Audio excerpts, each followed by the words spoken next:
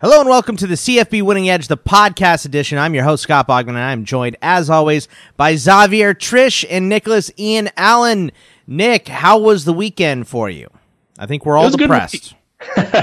It was a good week overall. The old alma mater, which I'm sure we'll talk about here in a little bit, did not win for the first time this year. So that was a bit of a disappointment. But on the other hand, the numbers we were expecting South Carolina to cover. So there's at least a silver lining there on my end. Yeah, they but I know Xavier probably does not feel the same way. No. Honestly, it's so. What was so disheartening is this was the first game I got media credentials to Georgia. Went there as a part of a newspaper. I was ecstatic. Obviously, it was a conference game too, so I knew it wasn't going to be one of these blowouts. So I was going to get great photos of, Georgia winning and us celebrating. And instead, I have a photo of Rodrigo Blankenship's head in his kneecaps as the field goal was missed. So, but I'll look at the positives when we get around to it. I'll look at the positives. I think we know what the bad luck is. So, wow, one appearance, one. Okay, you know what? It's funny because I have credentials to the Missouri game too. So, and now they're ranked. So, who knows what's gonna happen? Oh yeah, Missouri's tough. Missouri's a tough team too. So, just looking back overall, Nick, how did the CFB Winning Edge perform? For week 7. So overall, for all the games that we project, which we do project all of our games for our patrons, the projection system actually had its best winning percentage of the season. So overall, all games considered, it was the best week we had. So it's kind of interesting. This time last week, I was talking about how, we were, right around 500 in week 6, but these particular games that we care more about really, really did well. So it's not exactly the opposite this week, but it's interesting because we had our best week overall, but some of those games that we care most about actually didn't do as well. So we had just a huge run where we were, I think, 10-1 in a stretch of 11 games where our projections differed on who should be favored, compared to the Las Vegas point spread. So those games we actually only went 1-3 this past week. So that was a bit of a disappointment. And then we split the 4 games between ranked teams. We were on a really, really good run on those games. So we went 2-2 this week. But we did continue to do well in games where a ranked team played a Power 5 opponent. We were 10-5 in those. So 2/3 of those were winners, which is good. That's a good sign. We really want to the games that people care the most about, ranked teams, certain games where we think, this is the wrong team here is favored. Those are the ones that I personally care most about. So want those to do well. And, we've done pretty well for the year in those situations. We're at 54.5% on a false favorite or when the wrong team is favored. We're 53.3% in games between 2 ranked opponents, and we're 53.8% in games that are a top 25 team versus a Power 5 opponent. So would like to see those tick up a little bit more, but overall feel pretty good about it. And then it's always nice to have a good week, a good winning week for all the games considered. Well, I mean, Xavier and I are happy that you're happy. Yeah, that's pretty much it right now. Yeah, that's the only thing keeping us going. Let's take a look back at the games that we picked for last week, and we start out with Wisconsin playing against Michigan State, hosting Michigan State, and this was their 4th shutout of the year for Wisconsin. They beat down Sparty 38-0. This was total domination from kickoff to the end, and this Wisconsin right now, Xavier, I know you're not the biggest college fantasy football fan, but Wisconsin right now is the number 2 scorer behind Jalen Hurts. That's in just regular leagues because they have 4 shutouts. They just keep stomping people. So, Nick, tell us about how this game played out. And, I mean, I expected Wisconsin to win, but this was just unbelievable. That's shellacking. Yeah, I agree. We talked about it last year. Our projection was very close to the Vegas point spread as far as we had Wisconsin projected to win 21-10 and expected a pretty close game. Maybe they would pull away late, but Wisconsin 38-0. I did not see that coming. Michigan State just wasn't able to really do anything offensively. Wisconsin continues. They're I think probably one of the most surprising teams to me this year. I think they were about 40th in our preseason team strength ratings, and they have played legitimately like a top 5 team. I mean, they rank number 6 in our team performance ratings. They rank 5th in net yards per play, meaning they're outgaining their opponents by 3.25 yards per snap. That's pretty incredible. I mean, top 5 in the country. So, they continue to look dominant. Very impressive performance from Wisconsin. Xavier, what do you see out of this game?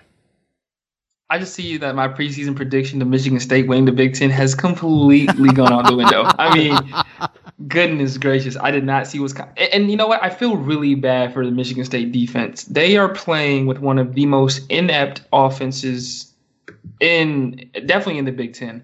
I mean, once again, for the second game in a row, the Michigan State defense did as much as they could for the first half. It's the first game Jonathan Taylor didn't have 100 yards rushing. So I mean, the defense comes to play. The offense is non-existent. I don't know what to say. Wisconsin definitely looks for real, though. Putting 38 up on that defense is something that you can definitely hang your hat on going forward for Wisconsin as their schedule gets harder and it gets tougher and tougher, and the ranked games start to kind of flood in the next couple of weeks. For Sparty, it's a bad time to start losing. They have Penn State in 2 weeks, and then they get a little reprieve after that, but this was a bad time for your offense not to show up against the number 4 and number 6 ranked teams in the country. And I don't know. I don't know what to say. Maybe they'll find something new in the bye week this week, but they've got to find something because right now they're just pulling at straws to see who's going to be the quarterback of that team. It's not going great for them. Yeah. I mean, they need a complete restructuring on offense. You know what? Maybe they should just get an Alabama offensive coordinator. It's worked so well for Michigan.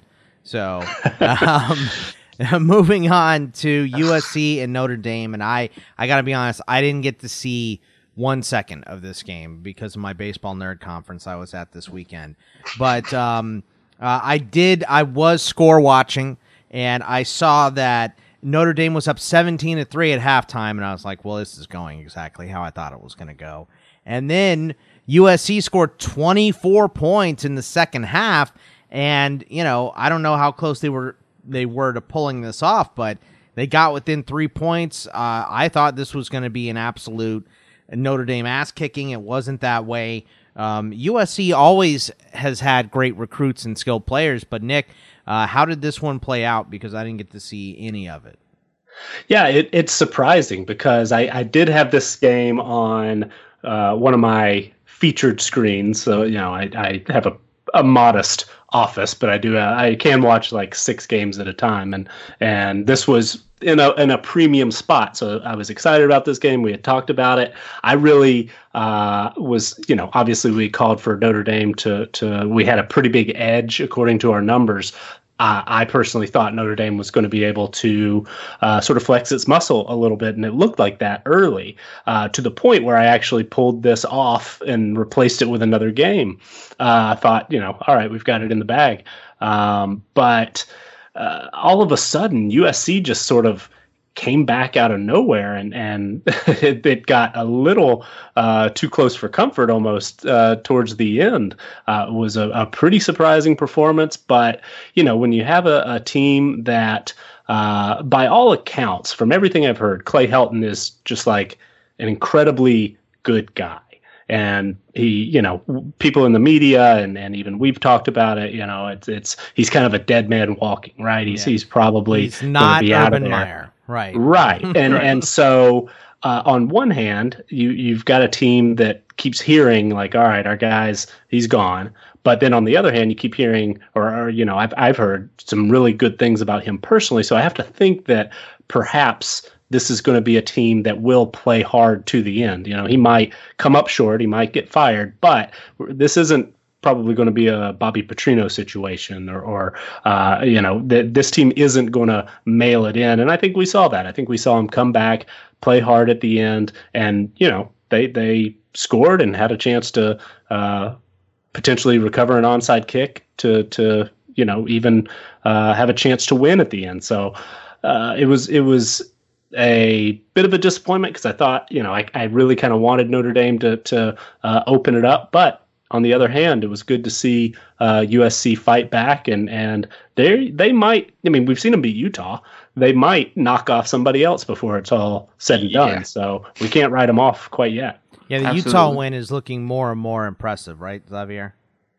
Yeah, I mean, when we talked about the game last week, I said that USC has a chance here. And the reason why I said that is because I felt that they have nothing to lose in this game, and Notre Dame had everything to lose. I thought Notre Dame would play a little bit more timid offensively. And to an extent, if you look just statistically, they kind of did. However, they ran the football very well, so they really had no reason to pass the ball.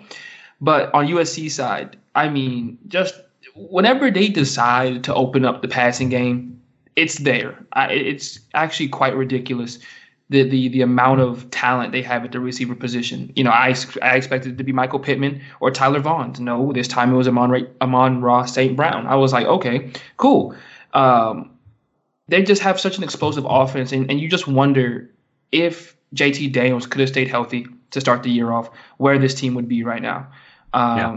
You look at Slovis and even Fink, and you go, okay, they're good, but they're not the starter. They're not the guy who came into this year. And you only imagine what their record would look like. Like we said, they beat Utah. They were in this game. They've had some bad losses that they didn't, that you didn't expect out of this USC team this year, like the one to BYU. So, I mean, you can only imagine what they would look like. Maybe they'd be sitting at one loss, or maybe just two at this point rather than three. For the Notre Dame, I'm sorry. Notre Dame will not win a national championship as long as Ian Book continues to be the game manager that he is. 17 of 32, 165 and a touchdown. I know he has one on the ground as well, but 199 total yards from your quarterback is not going to cut it for you to win a national championship. It's just not. If I'm not mistaken, their schedule gets rather dense coming up with Michigan, Virginia Tech, and Duke. I don't know if they're going to get through it. And if they do, if they run the table, I don't think they're good enough to make a national championship run this year. Ian Book has not shown me anything yet that would suggest that he's the quarterback that can take his team to a national championship. So right now, Notre Dame fans, I'm sorry. It's just, I don't see it, not from him. Yeah, I mean, we'll see what happens with Notre Dame, but they definitely don't seem to be as good as they were overall last year. And, right. Last year they weren't good enough. They got smoked by Clemson, but so did Alabama. So, Clemson was a very, very, very good team last year. Moving over here to Penn State at Iowa. This was 10 versus 17. Yeah, this was 17-12 was the final score here. Yeah, I mean, snooze fest in the range of low scoring. Yeah. But this game, the penalties seem to keep Iowa in it, if I'm reading this right. 8 penalties for 80 yards for Penn State, 1 for 5 for Iowa. Penn State led in time of possession, but Iowa led in total yards, 356 to 294, which is weird on my thing here. They have Penn State in yellow and Iowa in blue, so I don't know why they would do that. But, but Nick, what did you see from this Penn State-Iowa game? Well, it was a close game. I mean, I came away. I on the one hand, I talked a lot about the Penn State defense last week, and so I wanted to see, are they as good as they've looked to this point? And in some ways, they really answered that. I mean, they shut down the Iowa running game almost completely. But then on the other hand, Iowa has struggled on offense this year. So I don't know that I learned a ton, but was impressed with the defensive performance. The game, even though it was close, it never really felt in doubt to me. So for Penn State to be able to go on the road, and that's a pretty long, that's one of the longer Big Ten road trips, and you're playing in a hostile environment at night. They've had some success in those situations Iowa has in the past, so was pretty impressed overall with Penn State. I know they didn't light it up offensively, only averaged 4.9 yards per pass attempt. That's pretty brutal. That's going to rank towards the bottom of the leaderboard for FBS if you were to look at the full season. So you want to see a better passing attack than that, but it was nice to see Noah Cain step up and really get maybe his first extended look as the primary ball carrier. And then this defense, I mean, it's going to be difficult for anybody to score on Penn State this year, and we saw that Saturday night. Xavier, what do you see from this game, this snooze fest, as you called it here? I'm not gonna lie to you. If either team would have won this game, it really didn't matter to me. I'm gonna be honest with you. I think this is one of those games that it was week 6, and so both teams were ranked. That's how I looked at this game. I think Penn State, to an extent, the defense is for real, but I knew that coming into this ball game. Iowa's offense sucks. I knew that coming into this ball game. So I knew that something was going to have to give, and I didn't expect it to be Penn State's defense. What I wanted to see was I really wanted to see if Penn State's offense could show me something. However, when your quarterback finishes with a QBR of 42, that's showing me a lot, not in the positive sense. And I just don't. I think the reason why when I watched this game I didn't look at it too closely is because I really just feel like everybody in the Big Ten, barring Wisconsin, is just light years behind Ohio State. When I look at Penn State, I look at a team that offensively just is skating by. I mean, 17 points again against a good defense. 17 points is not going to cut it. Maybe this weekend against Michigan, or obviously in 4 or 5 weeks when they play Ohio State on the road during, on the 23rd of November. This offense for me, I wanted to see more in a hostile environment, and I didn't see it. Iowa, to an extent, I expected Iowa to keep this close and try to pull it out late. That's what Iowa has done and has done for a very long time. But Penn State, has been a team that can have a high-flying offense as well as a defense that bend and doesn't break. However, this year, I just don't see that their offense has enough to win the Big Ten. It might get them to an undefeated record all the way up to the Ohio State game, but I wanted to see more. Yeah, I don't think Penn State is as good as their record, so I think when they get into some of these tougher games, they're going to start falling a couple times, and it may start this week. Moving over to the Red River Shootout, Oklahoma beat Texas 34-27. We don't need to talk about that one, right, Nick? How quickly he was talking through it? I was like, yeah.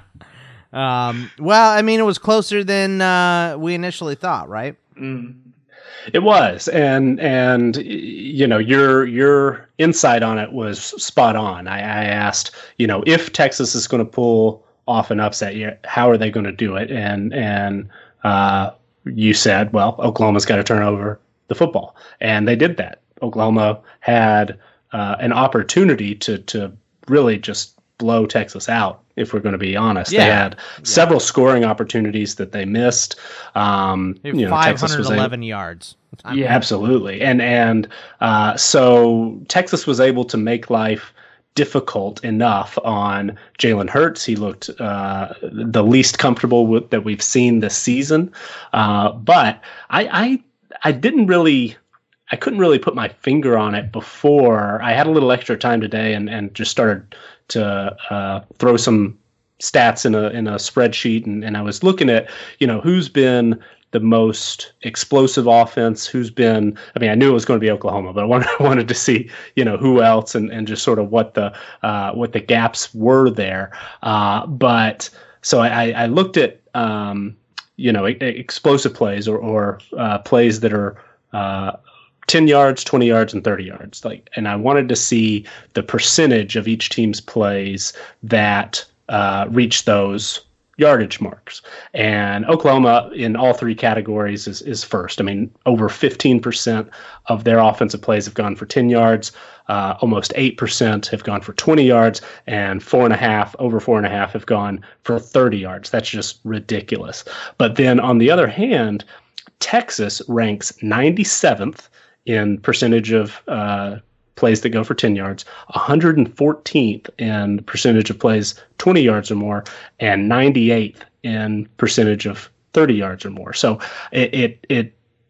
Texas just has not been able to get explosive plays, and at least not consistently. And that's going to be a problem. I mean, they averaged 5.5 yards per pass attempt. That's, again, probably going to rank in the 100s if we were looking at a full season total. They averaged 2.8 yards per carry. And this is against an Oklahoma defense that was not supposed to be very good. Did you see how many of those explosive plays that they had against Oklahoma? Because I can only remember 2, and they were both Rashawn Johnson runs. I can look that up. Early. So it was like 20 yards. It was a 14-yard in, and then he spun off and kind of gave himself some more time. Are you talking about Duvernay or Colin Johnson, one of the wideouts? Yeah. Okay. Yeah. Yeah, I mean, I will say. Yeah, go ahead, Xavier. No, I will say this though. I think what people saw in this game, though, was Jalen Hurts finally had his come to Jesus moment. Of course, he had the hype coming in. Texas fans were butthurt about his Iron Bowl comments, whatever.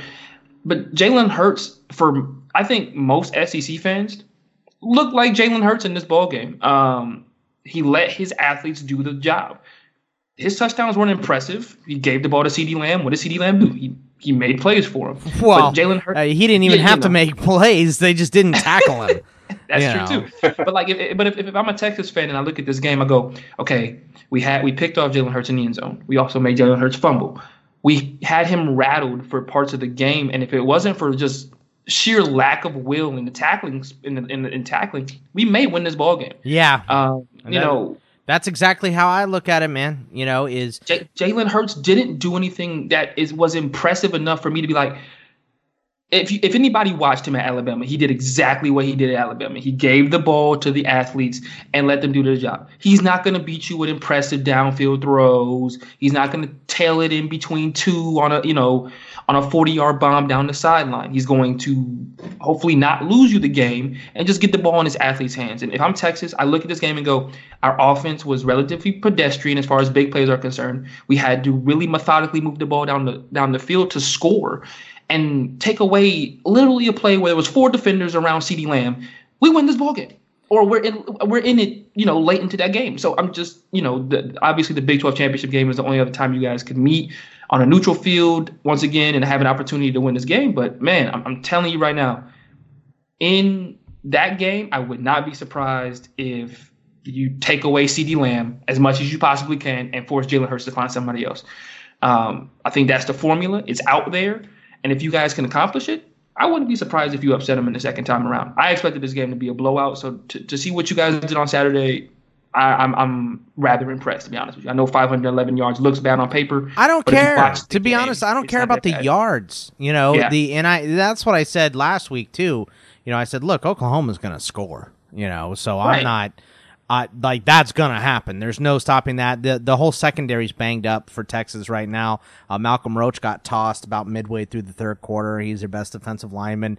So the defense wasn't going to be great. But if you can make a couple plays here and there, and they had it, they had those couple plays. They had a pick in the end zone. They had the fumble early. And what I thought watching Jalen Hurts early in the game was there's no way he can keep running the ball as much as he is because he is taking a beating. I didn't think he would last for the entire game. He had 10 rushes midway through the second quarter. Yeah. And he just was getting his head caved in. So I thought that, and they did. They had to kind of pull him back in the second half and pass a little bit more. And Texas, caught up a little bit in the third quarter, but, just couldn't get it done. And like No, Nick I said, mean- the explosive plays are the big thing. Did you find how many they had in the game, Nick? So I just sort of quickly, the site I was looking through didn't have a game log for explosive plays, but going through the play-by-play, it looks like they had 7 plays of 10 yards or more, 2 plays of 20 yards or more, and then Rashawn Johnson had a 57-yard run. So out of 76 plays, that's not a great percentage. They had about a 0.5%. Or excuse me, 4% of their plays for 20 yards or more, which was not, not great. I mean, it could be worse, but if you're going up against an Oklahoma defense that you gashed often last year in this game, you're expecting more, but they weren't able to manufacture consistent explosiveness, and so Texas actually ranks in the top 20 in just raw number of plays that have gone for over 10 yards. But as far as percentage goes, they're down there, like I said, in the 90s. They just haven't been consistent enough to be able to, stack those explosive plays on one another. Yeah, they're too scattered. They're the Barry Sanders of offense right now. Playing up against a good defense every week. It's 1 step forward, 2 steps back, 1 step forward, 2 steps back. It's just they too much dinking and dunking, and that's what I said early in that game too. I was like, throw the damn ball downfield. Well, that's so weird. That's the 3rd quarterback this week, all of which we expected. Oh, I won't say we expected to be Heisman candidates. That they continue to game manage. Ehlinger, Book, and Fromm. It's just like, open it up. If these guys are as good as you guys keep saying they are, open up the dang playbook and give him a chance. If he throws a pick, he throws a pick. Hey, it happens. But don't sit there and act like he's a freshman and this is his first Red River shootout. Like, give him a chance. And I don't know. I don't know. I think you guys will open it up if you guys see him again. Let's put it that way. Yeah, so. And just for the rest of the year too. So, but we can't talk about this one for the whole show. Let's go to LSU and Florida. LSU beats Florida 42-28. Not really that close of a game either. What did you think about this game having LSU just really put the boots to Florida here, Nick? Well, it was a very impressive offensive performance from LSU, and I think everybody has obviously been impressed with the LSU offense, but there are certainly people still out there that didn't quite believe that LSU would be able to do this against a really, one of the best defenses in the country. And Florida came in as one of the best rated defenses in the country. Now, Florida did lose 2 of its best pass rushers during the course of the game to injury. So that factored in a little bit, but like you mentioned, the LSU didn't have, it didn't feel that close because LSU could just gash Florida whenever it wanted. It averaged like 11 yards a play or something. They averaged 12.2 yards per pass. Joe Burrow completed 21 of 24 passes against what we've considered one of the best secondaries in the SEC. Clyde Edwards-Helaire ran for 10 yards per carry, 10.3 yards per carry. I couldn't believe him. Because he hasn't been that good against anybody this year. And he's been good, but he hasn't been 10 yards per carry good. And he did it against Florida. Exactly. And then Jamar Chase, Justin Jefferson, both of those guys, super productive. LSU could just do whatever it wanted on offense. And so that was very impressive. I mean, it was almost, not to pile on too much to Texas, but it was almost like the opposite of Texas. I mean, LSU was explosive. I mean, I'm only looking at the box score, but I see Edwards-Helaire had a 57-yard run. Burrow had a 19-yard run. Tyrion Davis-Price had a 33-yard run. Jamar Chase, a 54-yard. They had more high-yard scoring plays than Texas had high-yard plays. So right, exactly. And 3 receivers had a catch of 25 yards or more. So LSU is just almost unstoppable on offense, and it was very impressive to see. Florida, I was somewhat impressed with they were able to match LSU score for score through the first half, and it almost until Kyle Trask threw that interception in the end zone, which, by the way, the freshman corner at LSU, what's his name, Stingley, is correct. But until that interception, I mean, Florida was matching them score for score. So I was fairly impressed because I know LSU hasn't been great statistically defensively, and they've had some tackling trouble early in the year, but they had been banged up as well. And they were healthier this week than they had been in several weeks prior. So I was pretty impressed with Florida and how they were able to move the football. But at this point, LSU offensively is just unstoppable. Yeah, I mean, and Joe Burrow being a true Heisman candidate is one of the more shocking stories of the year so far. Xavier, what do you see out of this SEC matchup here? I saw an LSU team that I'm still not buying into yet. The offense sounds like a Georgia fan. No, it's not. It's not because I'm a Georgia fan. It's because I don't buy into any LSU team ever until they play Alabama. I don't care what you do. You could blow out everybody by 70. They'll still score 10 points against Bama, and we'll be like, where'd that offense go? So in what is it, 2-3 weeks, they play Alabama. After that game, I can give you a real, feel of it, because this is the first time this offense has been this explosive. LSU fans have told me and to ad nauseum how much this offense is different and how great this offense is. However, the defense is still giving up 20-plus points a game to a Florida team who, let's not get it twisted, they don't have a single receiver on the team that necessarily scares you. They had a freshman quarterback coming into Death Valley. The running game has been sporadic at best in their performances this year. And like Nick said, they went drive for drive with them up until that interception. And let's be honest, that interception was just dumb, just flat out dumb. He was covered the whole time, and I don't know if he thought he could fit it in there. I don't know, but it wasn't a brilliant. And then on top of that, if you take away that interception, they probably score because they were in the red zone. This LSU defense, for the first time, has not been, and I know they're banged up, LSU fans, so don't come in my comment sections. I know you guys are banged up, and I know it. But both secondaries were just bad, just downright bad. I mean, it was tough to watch two schools that call themselves DBU getting gashed for 10 yards a catch. And for Florida, they're going to miss that pass rush. That pass rush, it has been the bread and butter of their team for the last 3 seasons, and it's protected what has been a relatively bad run stopping team. Because they force you to, because they get off the field at third down because of their pass rush. If they don't have that pass rush, if those guys don't come back for the games against Georgia and et cetera, it's going to be really tough to see Florida's defense holding anybody under 30 points for the rest of the year because of how much that pass rush means to their entirety of their defense and their scheme. But all that aside, LSU, I'm not buying nothing from you guys yet until the Alabama game, and Florida. I saw you guys losing this game anyways, but you guys played better than I thought you guys would going into Death Valley. Kyle Trask has earned my respect a little bit more than he had already. So, but yeah. So LSU loses or wins this game, beats Florida, and Florida leaves with respect, and LSU still gets down.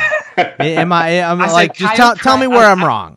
I said Trask ended with more respect. A first-year guy going into Death Valley playing like he did, barring the one interception, you got to say it's impressive. 3 touchdowns and a pick. If you could, he only lost by 2 touchdowns. Is very impressive. Okay, that's not his fault. The defense was out there like flypaper. Okay, that's not his fault. You know what I'm saying?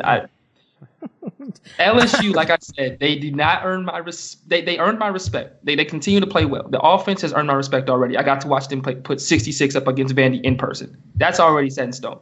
However, the defense continues to be pedestrian at best. You gave.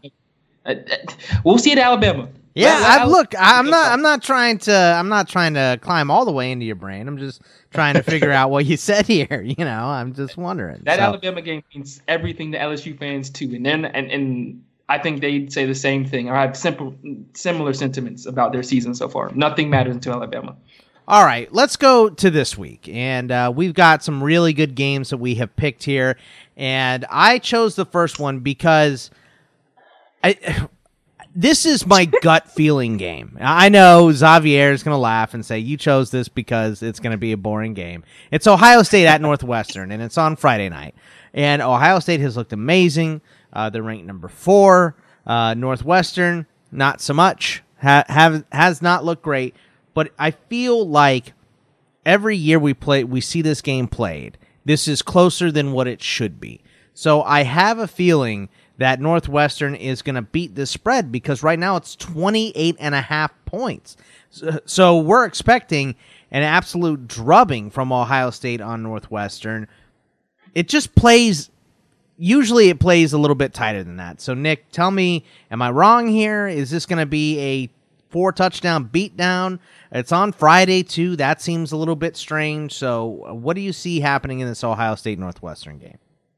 Yeah, it is a little bit strange. I mean, Friday night we've seen some weird things happen on weeknight games already this season, and traditionally, sometimes we'll see a huge upset on a Friday night. It's also not playing in the Big Ten's favor because the ALCS game was rained out on Wednesday night. So this game that was going to be on FS1 is now going to be on the Big Ten Network. So parts of the country won't even be able to watch it. But I agree. And on the one hand, I think we need to set a rule to maybe we'll stop talking about Northwestern for a few weeks. But on the other hand, I think that I do appreciate that you chose this because it is. I'm torn with what I want to say. I keep sort of like buying time, just stammering here, but I'm torn because I've been so impressed with Ohio State. I mean, they are. As far as our roster strength ratings, they are the most talented team in the country. They rank number 1 in roster strength. Team performance, they rank 3rd in net yards per play. They're outgaining opponents by 3.62 yards per play, which is second best in the country. So they've been an elite team, and we expect that they should go in and just have no issue with Northwestern, who ranks in the 50s in roster strength, ranks in the 80s in team performance, ranks 106th in net yards per play. They've been outgained by almost a full yard per snap. So, and they're 1-4 on paper. I mean, they're not good. Right. And this is a huge mismatch on paper, but it's a weird situation. It's a road game. It's a Friday night. I'm not sure that the stadium is going to be rocking. I mean, maybe it will, but Northwestern sometimes can be a little bit of a sleepy atmosphere, and sometimes that can lure a team sort of into just sort of lure them to sleep. So I don't know what to expect. And Pat Fitzgerald is traditionally been able to overcome a big talent advantage and at least sort of keep things close. I mean, Northwestern played Wisconsin better than anybody has to date. They have a history of beating teams they're not supposed to beat, and I don't think they're going to win, but I don't know. And so our number actually is right around 26. So technically we have, according to the opening line, we had Ohio State to cover just barely. Now that's moved up to 28, we do have Northwestern covering. And I feel better about that, I think. I mean, a home underdog, four touchdowns, and Pat Fitzgerald on the other end. I feel more comfortable on Northwestern here than I would Ohio State, but I will not be shocked at all if this, instead of our projected 33-7, if this is more like 55-7. That would not shock me at all. Ohio State has been that good, but all things considered, I think Northwestern can make it just ugly enough to cover. Xavier, I mean, I know you kind of scoffed when I picked this game here. But, no, absolutely not. There was a giggle. I heard it. Don't tell me I didn't hear it. And the reason why there was a giggle is because this game literally says upset written all over it. I'm going to tell you why. It's because it's a Friday night game, 1. Ohio State is coming off of, if I'm not mistaken, a relatively large win last week. And on they were off last week. Both these teams coming off a bye. Oh, even better. So excuse what I just said. Even better. So they've had 2 weeks to prepare They've had 2 weeks to prepare for Ohio State coming into their town this week as well. Fitzgerald's going to have these boys ready. Secondly, Ohio State has Wisconsin next week, which arguably is probably going to be the biggest game of their season. Yep. Look ahead. I know Michigan is, the game, but let's be honest. Right now, it's Wisconsin and Ohio State as 1A and 1B in that conference. And you don't think Northwestern's going to put all out on an Ohio State team that if they win this game, I mean, let's be honest, it essentially does what it did for Purdue last year. It's just a program-defining victory that you can get from a coach that, every year seems to pull out at least, maybe one at least. He gets close rather, and like Nick said, they played Wisconsin very close. I don't see any reason why they won't pull out all the stops to beat this Ohio State team at home on a Friday. I mean, Ohio State, this is a game where if it was a quarterback like, I don't know, a quarterback who has had multiple games under his belt, I wouldn't expect the lull. A quarterback who knows who's going to keep his focus. This is Justin Fields' first attempt at a look-away game, as a game that he could look over, come into, sleep into, and think, oh, I'm just going to run over these guys, throw over these guys, and have it all, set in stone. However, this Northwestern team is going to play them tough. I'm not going to go on a limb and say that Northwestern is going to pull the upset, but don't be surprised if it's 17-10 going into the fourth quarter with Ohio State just leading by a touchdown or even 2 touchdowns going into the second half. This Northwestern team, like I said, is going to come to play Wisconsin next week. Ohio State definitely has not taken 2 weeks to prepare for Northwestern. They probably took half of that last week to start the Wisconsin game plan, and give themselves more of an opportunity, a leg up on a Wisconsin team that they know is going to come in, playing and probably one of the hottest teams in the country right now. So This is a game I'd bet the under, and I'd put some money on Northwestern if you really felt ballsy, because this is a game that could definitely do that for you. Yeah, I mean, I don't know that I would want to put too much money on a game like this, because like Nick said, we could see this go 21-7 and no one be surprised, but we could see it go 55-7, no one be surprised. Right. Also, this could be this sort of game where Ohio State's winning 13-7 at halftime, and right, then puts up 40 in the second half. Like it can get out of hand in a hurry. Yes, yeah, and I wouldn't be shocked, but I'm just looking through Northwestern versus Ohio State just in the schedule here on College Football Reference, and I got back to 2008, and that was the last time Ohio State really, really put the wood to Northwestern. It was 45-10 in that game. Last year, these teams played, and Ohio State won by 21, but there were like 3 or 4 other matchups in the last decade here, and it was, there was a 40-30 win, there was a 24-20 win. I mean, Ohio State has won this game every single time for a long time, so I don't think Northwestern's going to win, but they make it close, even when they're not good. So I think that this one is this is a difficult game to put money on, and I just saw that line, and, I know the records match up. Ohio State has looked unbelievable, but there's something weird about that game where, and I don't know, there's no way to encompass gut feelings into any type of matchups and stuff, but it's one of those where I go, I'm not going to be surprised when this is a 17-point game and it's not 4 touchdowns. And Northwestern actually looks good in this one. And like Xavier said, Ohio State's known to drop one like this every once in a while as well. So losing to Purdue last year. Let's go over to Boise State and BYU. This is another game I found really interesting here. Boise State's favored by 6.5, but going on the road to play against BYU, we've seen already this year, is a tough place to play. And, USC went there and lost. So, and they just look great against Notre Dame. Nick, how do you see Boise State and BYU playing out here? So, taking a slight tangent, do you guys remember when LSU won the national championship and they had 2 losses and they sort of coined that they were undefeated in regulation? Yes.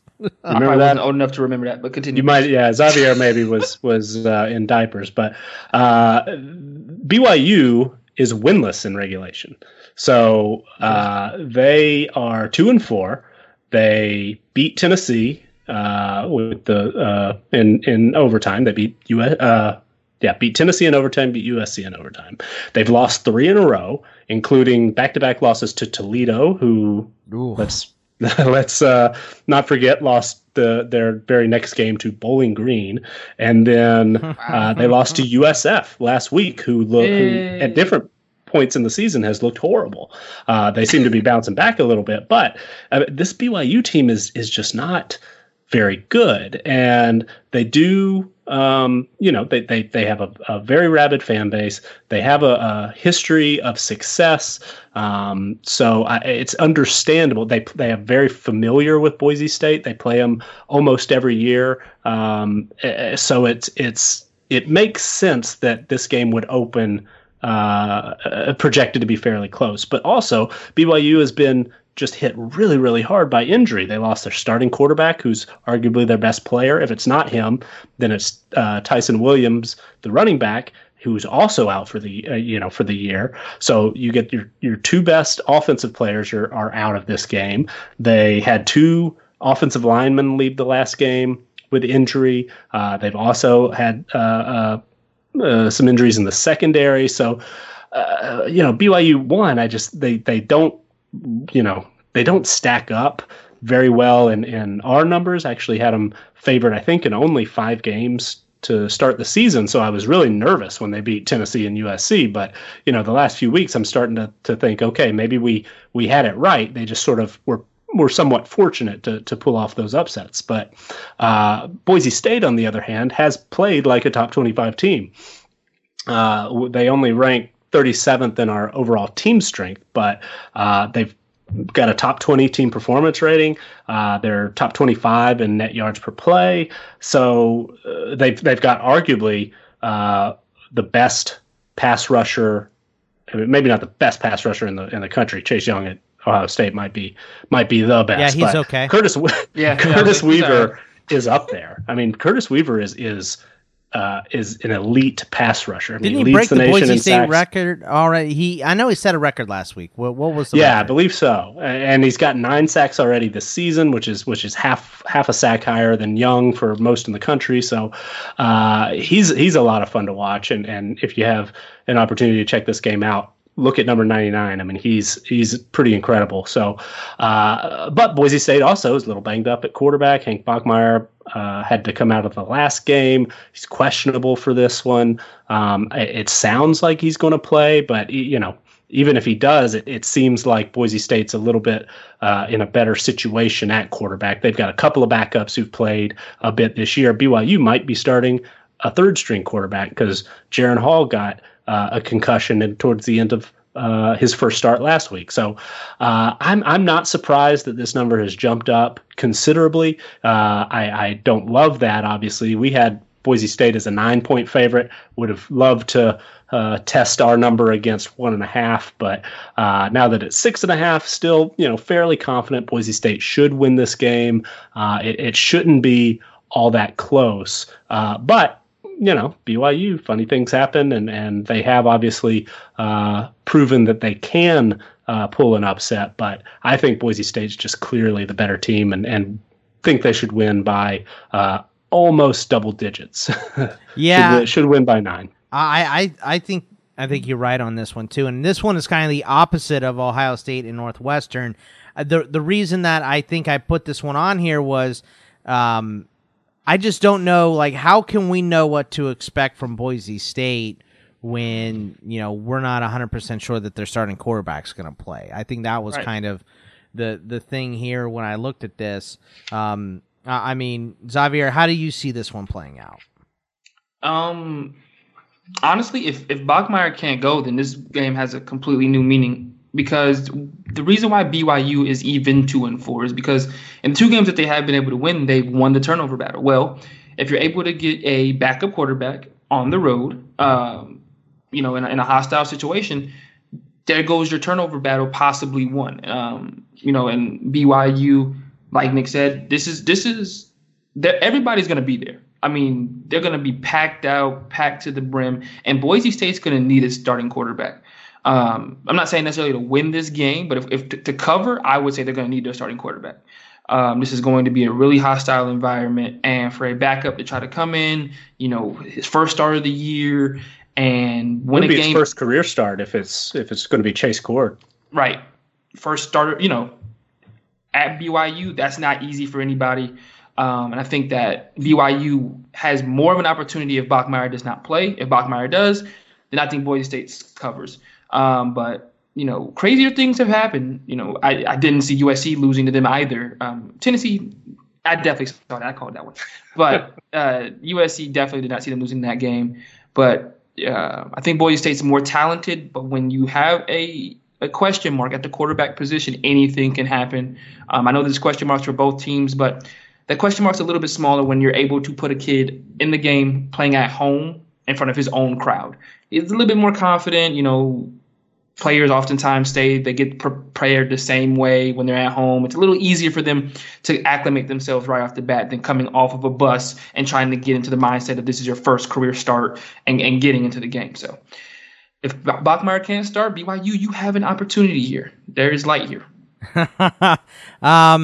So how would this number, how would you work it and adjust it or is this the number for if Bachmeier doesn't play, Nick? So the way we do that, if a player is questionable, we basically split the difference between the starter and the backup. Okay. So in our team profiles, if you're looking at this, we've got Hank Bachmeier. He's highlighted orange because that indicates he's injured. But his 78 point, and he's a true freshman, so he's not that highly rated. He's got a 78.5 rating, and his backup Chase Cord, who's a sophomore, is almost a 77. So as far as our numbers go, there's really not much of a difference there. But it does take a little bit of a hit because we also add a little bit of weight to the third stringer because there's a chance that he's one play away if Bachmeier can't go. So if Bachmeier were out, it would only adjust it just a few more percentage points. So it would move from 9 to maybe 9.5, but not because there's not a huge difference here. This wouldn't be like Arizona. If Khalil Tate is out and they have to go to the true freshman backup, that's a big difference. That's several points. But here, because they rate fairly similarly, and Bachmeier has been good, but he's only added one production point to where his just sort of baseline would have been this year. So there's not a huge difference there, but we know the numbers don't necessarily see much of a difference, but we know that Bachmeier is there for a reason. He's there because the coaching staff said he's better than Chase Cord. So in all likelihood, we're probably underestimating it, but Boise State just pretty much has an edge almost every position. I mean, linebacker, I think, is the only area where BYU is possibly they got an edge. So maybe the secondary, but Boise State has a pretty big edge in this game and should win regardless of whether or not Bachmeier is going to play. But it sounds like there's a pretty good chance he will. Okay. Yeah. I mean, I know he's questionable. We'll see if he plays. It's just, injury reports in college are, there's no good way to describe them. They're terrible. They're not. Fair enough. They're not informative. They don't tell you much. And guys will go out there and warm up and not play. So it's just dicey, and you don't get your money back that you lay down if that guy doesn't play. I think the smart bet here would probably be the under. Be honest, because Boise State's offense hasn't been explosive anyway, and the one side that BYU matches up well is on defense. So I think I would play the under, and looks like that's happened because it's fallen from 54 to 47. I don't know how many times I've seen a number fall like that. I mean, that's what you'd expect if there is no starting quarterback for a team, but the spread moved up from -1.5 to -6.5 for Boise State. So I think most people are playing the under in that one as well. Let's go to Oregon at Washington. This one is going to be a fun Pac-12 matchup. Oregon, a road favorite by 3 points here, overs 50.5. How do you see this one going, Nick? So I've over the last year, I guess, I consider myself a little bit, a college football fan for sure. I mean, I've paid attention to the sport for a really long time and have an appreciation for the history of it. I don't think I realized how big of a rivalry Oregon and Washington is. And Xavier, I know you've got some family ties to Washington, so you probably had a better idea of that. But just paying a little bit more attention to these two fan bases over the course of the last year or so since starting CFB Winning Edge, and they hate each other. I mean, it might be the fiercest rivalry on the West Coast if I were to rank it. I think it's got a strong case. So that's interesting because Washington obviously is talented. I mean, these teams are, as far as most of our talent metrics and things like that, these teams are very, very similar in a lot of ways. They both are top 15 in roster strength. They're actually both top 15 in team performance because Washington has sort of beat up on lesser competition. Obviously, Oregon has as well, but they're similar in a lot of our numbers. So we actually project this game basically as a toss-up. However, the rivalry aspect is worth considering because, one, this game's going to be in Seattle, which is a great venue, a great fan base. They're playing a hated rival at home, so that counts for something. And Washington has inexplicably lost 2 games already to Stanford, which was I mean, we in the preseason, Careful. I wouldn't have been shocked, but after watching Stanford for the first 4 games, that was about as bad a loss. I mean, that's probably worse than South Carolina beating Georgia, if we're going to be honest. But, Wow. Sounds like revisionist history, but okay. I don't know. Maybe. But on the other hand, Oregon has really been impressive defensively. Specifically, the Oregon defense is one of the best in the country. I mean, they rank 4th in yards per play allowed. They're allowing fewer than 4 yards per play. They've got 21 sacks as a unit. They've got 12 interceptions. So they've been very disruptive. Other than Auburn, they haven't played the toughest competition. So this will obviously be the biggest test they've had since, but they're a good team and they're getting healthier. The receiving core was really, really banged up through the first half of the year, but they've gotten Juwan Johnson back. They're working him in. Brendan Schooler, I think, is getting worked back in. Micah Pittman was in for the first time a few weeks ago. We've talked about their offensive line on paper is one of the best in the country, if not the best. So the offense, though it hasn't carried the team, they really have leaned on the defense to this point, but the offense is capable of doing some very good things. And I haven't even mentioned Justin Herbert, who is considered, a likely first-round quarterback in the upcoming draft. So we project Oregon to win. But it's going to be very close. I mean, I think the current spread, our projected point spread is like 0.34 points or something. So less than half a point separates these two teams as far as the computer goes, and it's going to come down probably to the defenses. And Washington State has been good, but not great.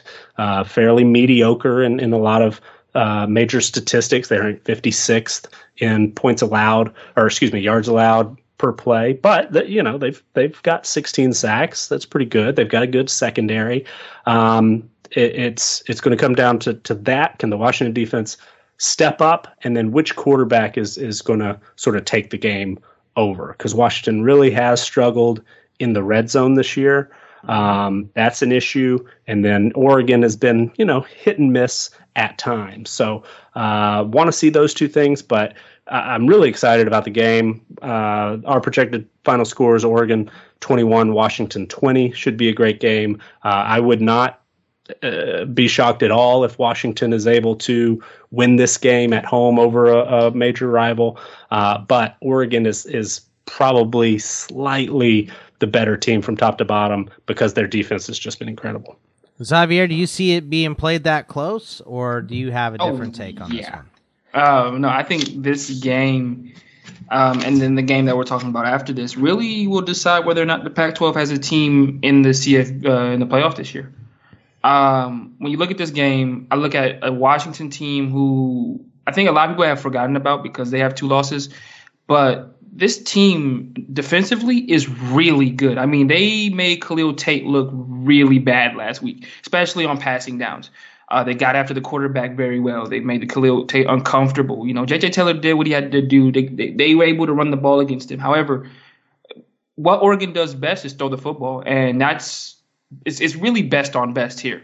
It's going to be Oregon's passing game against Washington's secondary / pass rush, and I think that that's a push at this point, and I don't think that Oregon's passing game is proved enough to me yet. Nick was being very, safe by saying they haven't played the best part of the Pac-12 yet. They've played cupcakes, and they've played rather cupcake offenses as well. I went back this week and I watched their game against Stanford, and for the most part, defensively, Stanford did a really good job against Oregon in that ball game. Oregon won the game 21-6. And if it wasn't for the fact that Stanford literally did not have an offense, I mean, it was just non-existent. It wasn't there. That game could have been an upset for the Cardinal. Like it was against Washington? Yeah, absolutely. And I think that when you look at this game, you look at a Washington team that's been beat up, they understand that this is probably their only opportunity to beat another team on a primetime stage. And on top of that, they have the opportunity with this game, and if, in Oregon losing to Cal, I believe, to possibly make it to the Pac-12 championship game. But everything things have to happen, obviously, throughout the rest of the way. But if they win this game, they have an opportunity, and that's what they're playing for at this point. That's all they're playing for. Their national championship hopes are pretty much over with, unless chaos ensues. But I think being at home gives them an added boost. Jacob Eason has looked awful on the road this year. At home, his stats have been a little bit better. And I think that this is going to be the game that he proves a lot to me. But when we go best, you don't already love Jacob Eason? Come on. No, I don't love Jacob Eason, first off. Me and Jacob Eason have a very sour relationship. Sordid past, huh? Yeah. I know some things about Eason personally. So I don't like that. But when it comes to this game, I think Oregon has the more talent, but I don't know about that offensive line. I just don't. They looked really good against an Auburn team who we all said that their defensive front was amazing. However, against Stanford, they gave up 4 sacks, which is the most amount of sacks they gave up all season. Up until that game, they had given up 4 sacks total. This Washington front 7 is going to get after the QB, and their corners are good enough to make plays on the football. And Justin Herbert looked really bad last year when he felt uncomfortable. Like Nick said, they've been leaning on the defense. I don't think they can do that this game. I think Washington walks away with an upset victory. I'll put quotes around upset because, if the seasons had have gone the way we projected them to start off the year, this wouldn't be an upset victory for Washington, more of a, just a big win for them. But I think Washington wins this ballgame. Man, y'all are way more excited about this game than you are Ohio State and Northwestern. I'm kind of surprised. Not really. Well, that should be a good one. And one last thing: if Oregon wins this game, the Pac-12 North race is done over. With. Yeah. I mean, because Washington will have 3 losses. It's they've got a tiebreaker over Stanford. Cal's already got a couple losses. So, I mean, it's pretty much done if Oregon wins this game. So throw that into the mix. Washington, this is sort of a last-ditch effort if they're going to be able to get back in, try to make a run for the Rose Bowl. I do like the fact that Jacob Breland finally looked great and then was immediately hurt for the year. So that was a disappointment. Tough. That was super disappointing. We've been waiting for Breland to come around for a while, and that's just unfortunate. And this isn't even the best Pac-12 game of the week because we've got Arizona State on the road against Utah. And the Utes are the two Utes. They are favored by 13.5 points. The over has dropped 5.5 points. A lot of line moving this week, more than normal, I would say. I know we're getting deeper in the year. We're getting rivalry games, so there's more not strange bets, but misplaced bets being put on teams and stuff at this point in the season. But just kind of weird to see so much line movement. But this is another game with that movement, and I don't know. ASU has been a bit of a mystery this year. Who knows when they're going to win, when they're going to lose. I mean, I called one earlier this year, but I mean, I'll be honest, that was luck. I know you guys are very surprised that I didn't just have inside knowledge on that one. But I don't know. Nick, how do you see this one playing out? Because I don't see a 13.5 point win for Utah here. Yeah, I think initially my personal opinion, I agree. I look at the two coaches and the style of play that Herm Edwards wants for his team, where he thinks that he's got the best chance to win. I think we've talked about this before. Is to play slow, play ball control, field position, sort of that old school NFL style, right? Exactly. And I think that Kyle Whittingham is going to say, all right, that's what you want to do. Let's do it. No problem. I mean, Utah has a talent advantage. They've been the better team this year, and I've really been impressed with Tyler Huntley. I think that he has taken a next step. I know I was talking about reading in those the midseason stories that The Athletic is doing. I was reading Utah earlier today, and there's just a whole section there about how Kyle Whittingham is just gushing about Tyler Huntley, and that's great to see. But then on the other hand, Arizona State's got a pretty good quarterback too. I mean, he's a true freshman, but Jaden Daniels has already led 3 fourth quarter comeback wins. And so I think the coaches, they're both going to be content to play a low scoring, slow game, get to the fourth quarter, and then figure it out at that point. And then, aside from the coaches, the next most important position, quarterback, they're both in pretty good shape there. Arizona State has one of the best running backs in the country. I know he's had a little bit of a slow start, but Eno Benjamin is one of the most impressive running backs I've seen. But then on the other hand, Zach Moss for Utah. And fortunately, he was able to escape major injury a few weeks ago and really missed far less time than I expected him to. And then he ran, 120-something yards and 5 carries. Had a 91-yard touchdown, yeah. and so, that they're even there. Really, where this game is going to be won or lost, as many are along the line of scrimmage. And Arizona State has some talent on the offensive line, but they're also very young, and they've been beat up.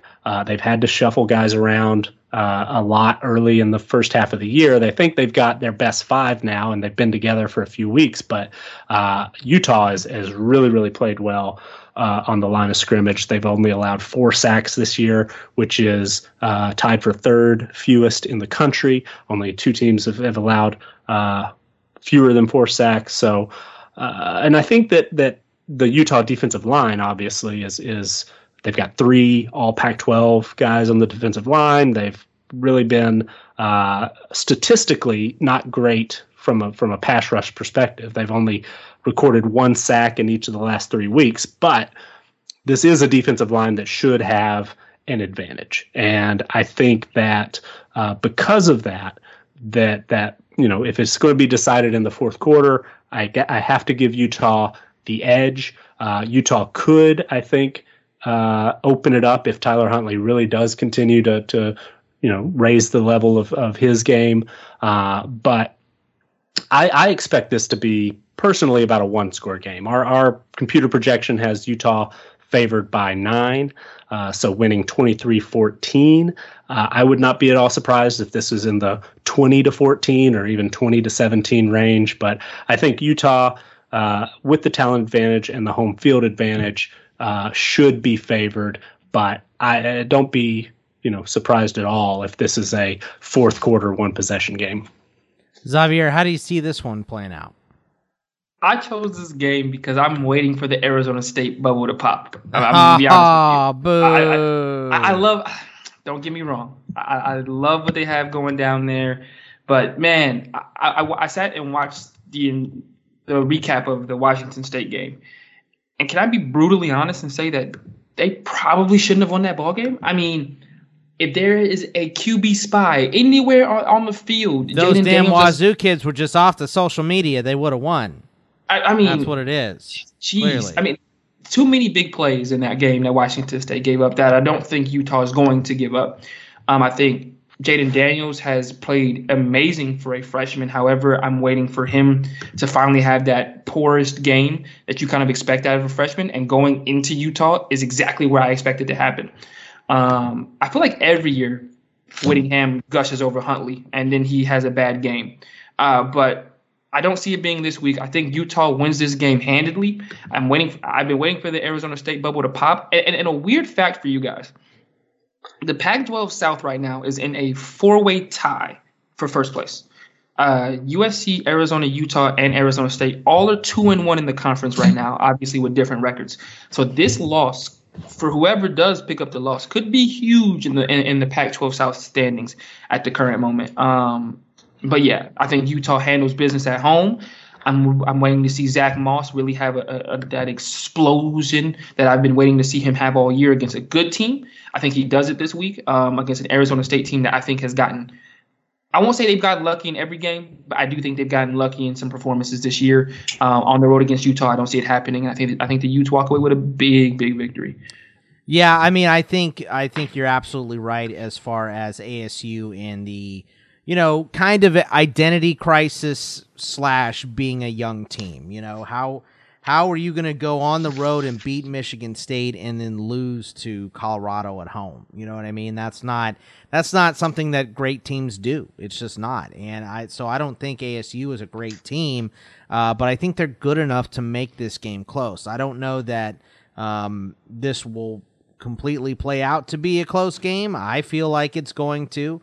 Xavier doesn't, but Nick's kind of with me. So this game, I think ASU can do all outcomes are possible for the Sun Devils in this game. They could go in and get stomped. They could go in and come away with a win. I think the most likely scenario, though, the Occam's razor of this one is ASU.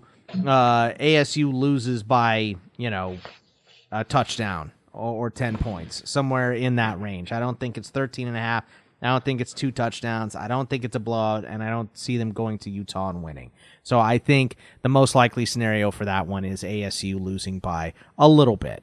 Last one here, and I hate this game. Michigan is at Penn State. Penn State is favored by 9 points. The over is 47, and they're going to lose. They're going to lose to Michigan at home because Michigan has looked terrible the whole year. No one should expect them to win this game, and they're going to go in to Happy Valley and win because that's things that happen in college football. So I don't know. I'm picking right now. I'm picking Michigan because they have not looked like a team that could even come close to winning this game. So clearly they're going to win this one. So what do you say, Nick? Well, I like your logic. Makes a lot of sense. Yeah, I don't know if I call it logic, but it's my design, I guess. So it's on this show in the past, I've talked about how I have sort of fallen in love with Utah at different points. I think I'm falling in love with Penn State a little bit. Oh, here we go. I keep seeing this defense. I keep reading about the defense and just sort of looking at I just sort through all the leaderboards, and it's just Wisconsin. All right, yeah, they're number one at everything. I get it, but Penn State, man, they just keep showing up. So I don't know. Xavier is so frustrated by your take here. So what's that? Yeah, I said Xavier is so frustrated am. by your take. You could just hear him gasping in the background. He does not like it. I understand. I understand. I didn't want to, but so it's like a forbidden love, I guess. The heart wants what the heart wants, Nick. That's right. And it's part of it, I guess, is I think I might finally be ready to give up on Michigan a little bit. I did something with our numbers that I had not done before. If you are a patron, if you're a tier 2 Patreon supporter, you've seen our team profiles, and that's sort of my baby, my Bible, my whatever. That's where I spend all my day. And I do have a thing in there where I can override a player's rating if I think that they should be higher rated. And until a week ago, I had told myself I would not lower anyone's rating. I would if they had a high rating, that's fine. If they need a higher rating, I'll give them a boost. But you had to do it to Shea Patterson? There were a couple of quarterbacks that I just, I was like, these guys just 100 rated quarterbacks. And so Shea Patterson is a super highly rated recruit when he signed with Ole Miss. And he also did some really good things at Ole Miss. So he's got 9 career production points. He had a decent year last year. But it wasn't a huge downgrade, but I did drop him down from a 100 to a 94. What a loser. Right. I know. All right. So it wasn't huge, but for me, that's a pretty big step. He was first ones to get the downgrade. Fifth base right there. So Shea Patterson, hopefully he will prove me wrong, and he will come out and have a great game, and I will change that override and put it back to what it was previously. But at this point, Michigan just has not put it together offensively. They have not played to their potential, and there are some players who expected really big things out of who were, I hate to say it, probably a bit overrated. So he was one that got that treatment, and that didn't really have a huge impact. At this point, we do expect Penn State to win by 6, which in the preseason, Michigan would have been a slight favorite. But part of the reason is Penn State has done decently well offensively. And I know Xavier would shudder think that. But when you combine their offense with their just elite defense, they actually rank in the top 10 in net yards per play, which is my favorite number. If you haven't gotten the gist already, it's my favorite number. They've outgained opponents by well over 2 yards per play, ranked 8th in the country in that number, and they also rank 6th in team performance. So this is a legitimate top 10 team. They're playing at home. It's going to be a raucous environment.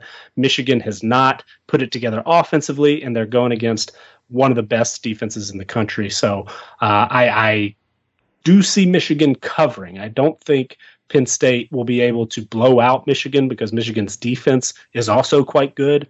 But do see a hopefully a little bit higher scoring than Penn State's win over Iowa last week, but see it as the Nittany Lions 20 and Michigan 14. All right, Xavier. I mean, you know what? Yeah. Get them. Not only is Penn State not a bona fide top 10 team, they're easily, in my opinion, the most overrated team in the top 10 right now.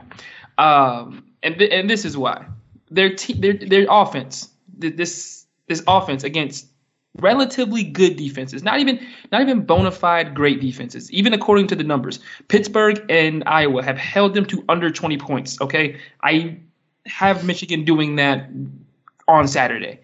Also, 20 points. I don't see them scoring 20 points on Saturday. Their offense has not shown me anything to suggest that they can even put up that many points against a relatively good defense. I know Michigan at the same time has yet to play a good team since Iowa and obviously Wisconsin.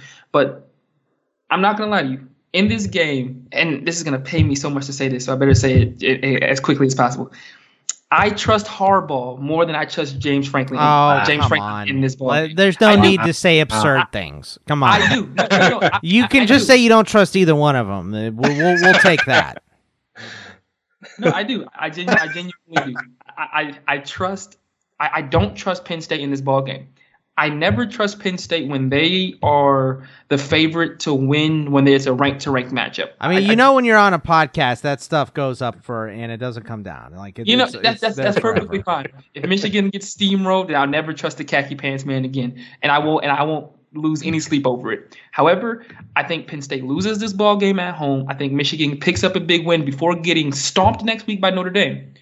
But I think Michigan goes on the road, beats Penn State, and Penn State finally gets shown out for the frauds that they are. Not saying that Michigan is actually a good ball club. I just think Penn State, you're drinking the Kool-Aid, Nick, and you're falling in love with Penn State.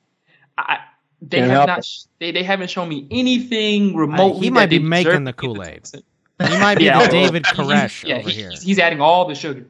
But I'm more inclined to go with Michigan in this game. I think Shea Patterson has more experience, although you did finally drop him down, which I think all of college football fans rejoiced when you did that. I think that he has more experience going into this game, and I think that has to account for something. I think Michigan's defense is going to get after that QB and make his life hell on Saturday. I think Michigan walks away with a victory that can salvage their season for a week until they play Notre Dame next week. I'm sorry. The love affair is the heart's about to get torn apart. Penn State is just not a top 10 team in my estimation. I think they're overrated. I don't think they're going to. I don't think they're going to kill. I don't think Michigan's going to kill Penn State. I think Penn State's defense is good, but I see this as a worse predicament than Iowa for Penn State, and they only put up 17 points against Iowa. We just saw Michigan beat Iowa, so I think that and I'm not one to compare victories and all that kind of stuff. Not all of the time does just because X team beat Y team is it now more impressive because whatever team looks better. That doesn't always work for me. But I think in this scenario, those games were played fairly recently, so it does. So I think that this is a Michigan kind of drubbing of Penn State. Look, and I'm not saying this on the In This League pod because, Blaze is a huge Penn State fan. So I'm like, oh man, you can't go to the game. Those tickets are expensive. That sucks. And I'm thinking like, man, I'm glad you're not going to that game. I don't want you in a bad mood. So, I think Penn State's going to lose this game, but I don't think it's going to be, it's less because Michigan is good and more because Penn State isn't as good as they played, I think. So it's kind of one of those, who have you played so far, and I don't know. I don't know who they played so far. And who's the best team they have played, Nick? What's the best win for Penn State? Iowa. Yeah, it's the best team is Iowa. I mean, Iowa's still a top 20 team according to our numbers. So that's it, and they certainly were not dominant. But and keep in mind, I mean, it sounds like it's 2 against 1 here, but really we're all on the same side. Yeah, because we've got 9 points to play with there. And I'm going to be rooting for Michigan to cover so that when I'm typing up at 3 a.m. or whenever it is, I can put a little what we got right, Michigan +9. I will happily do that.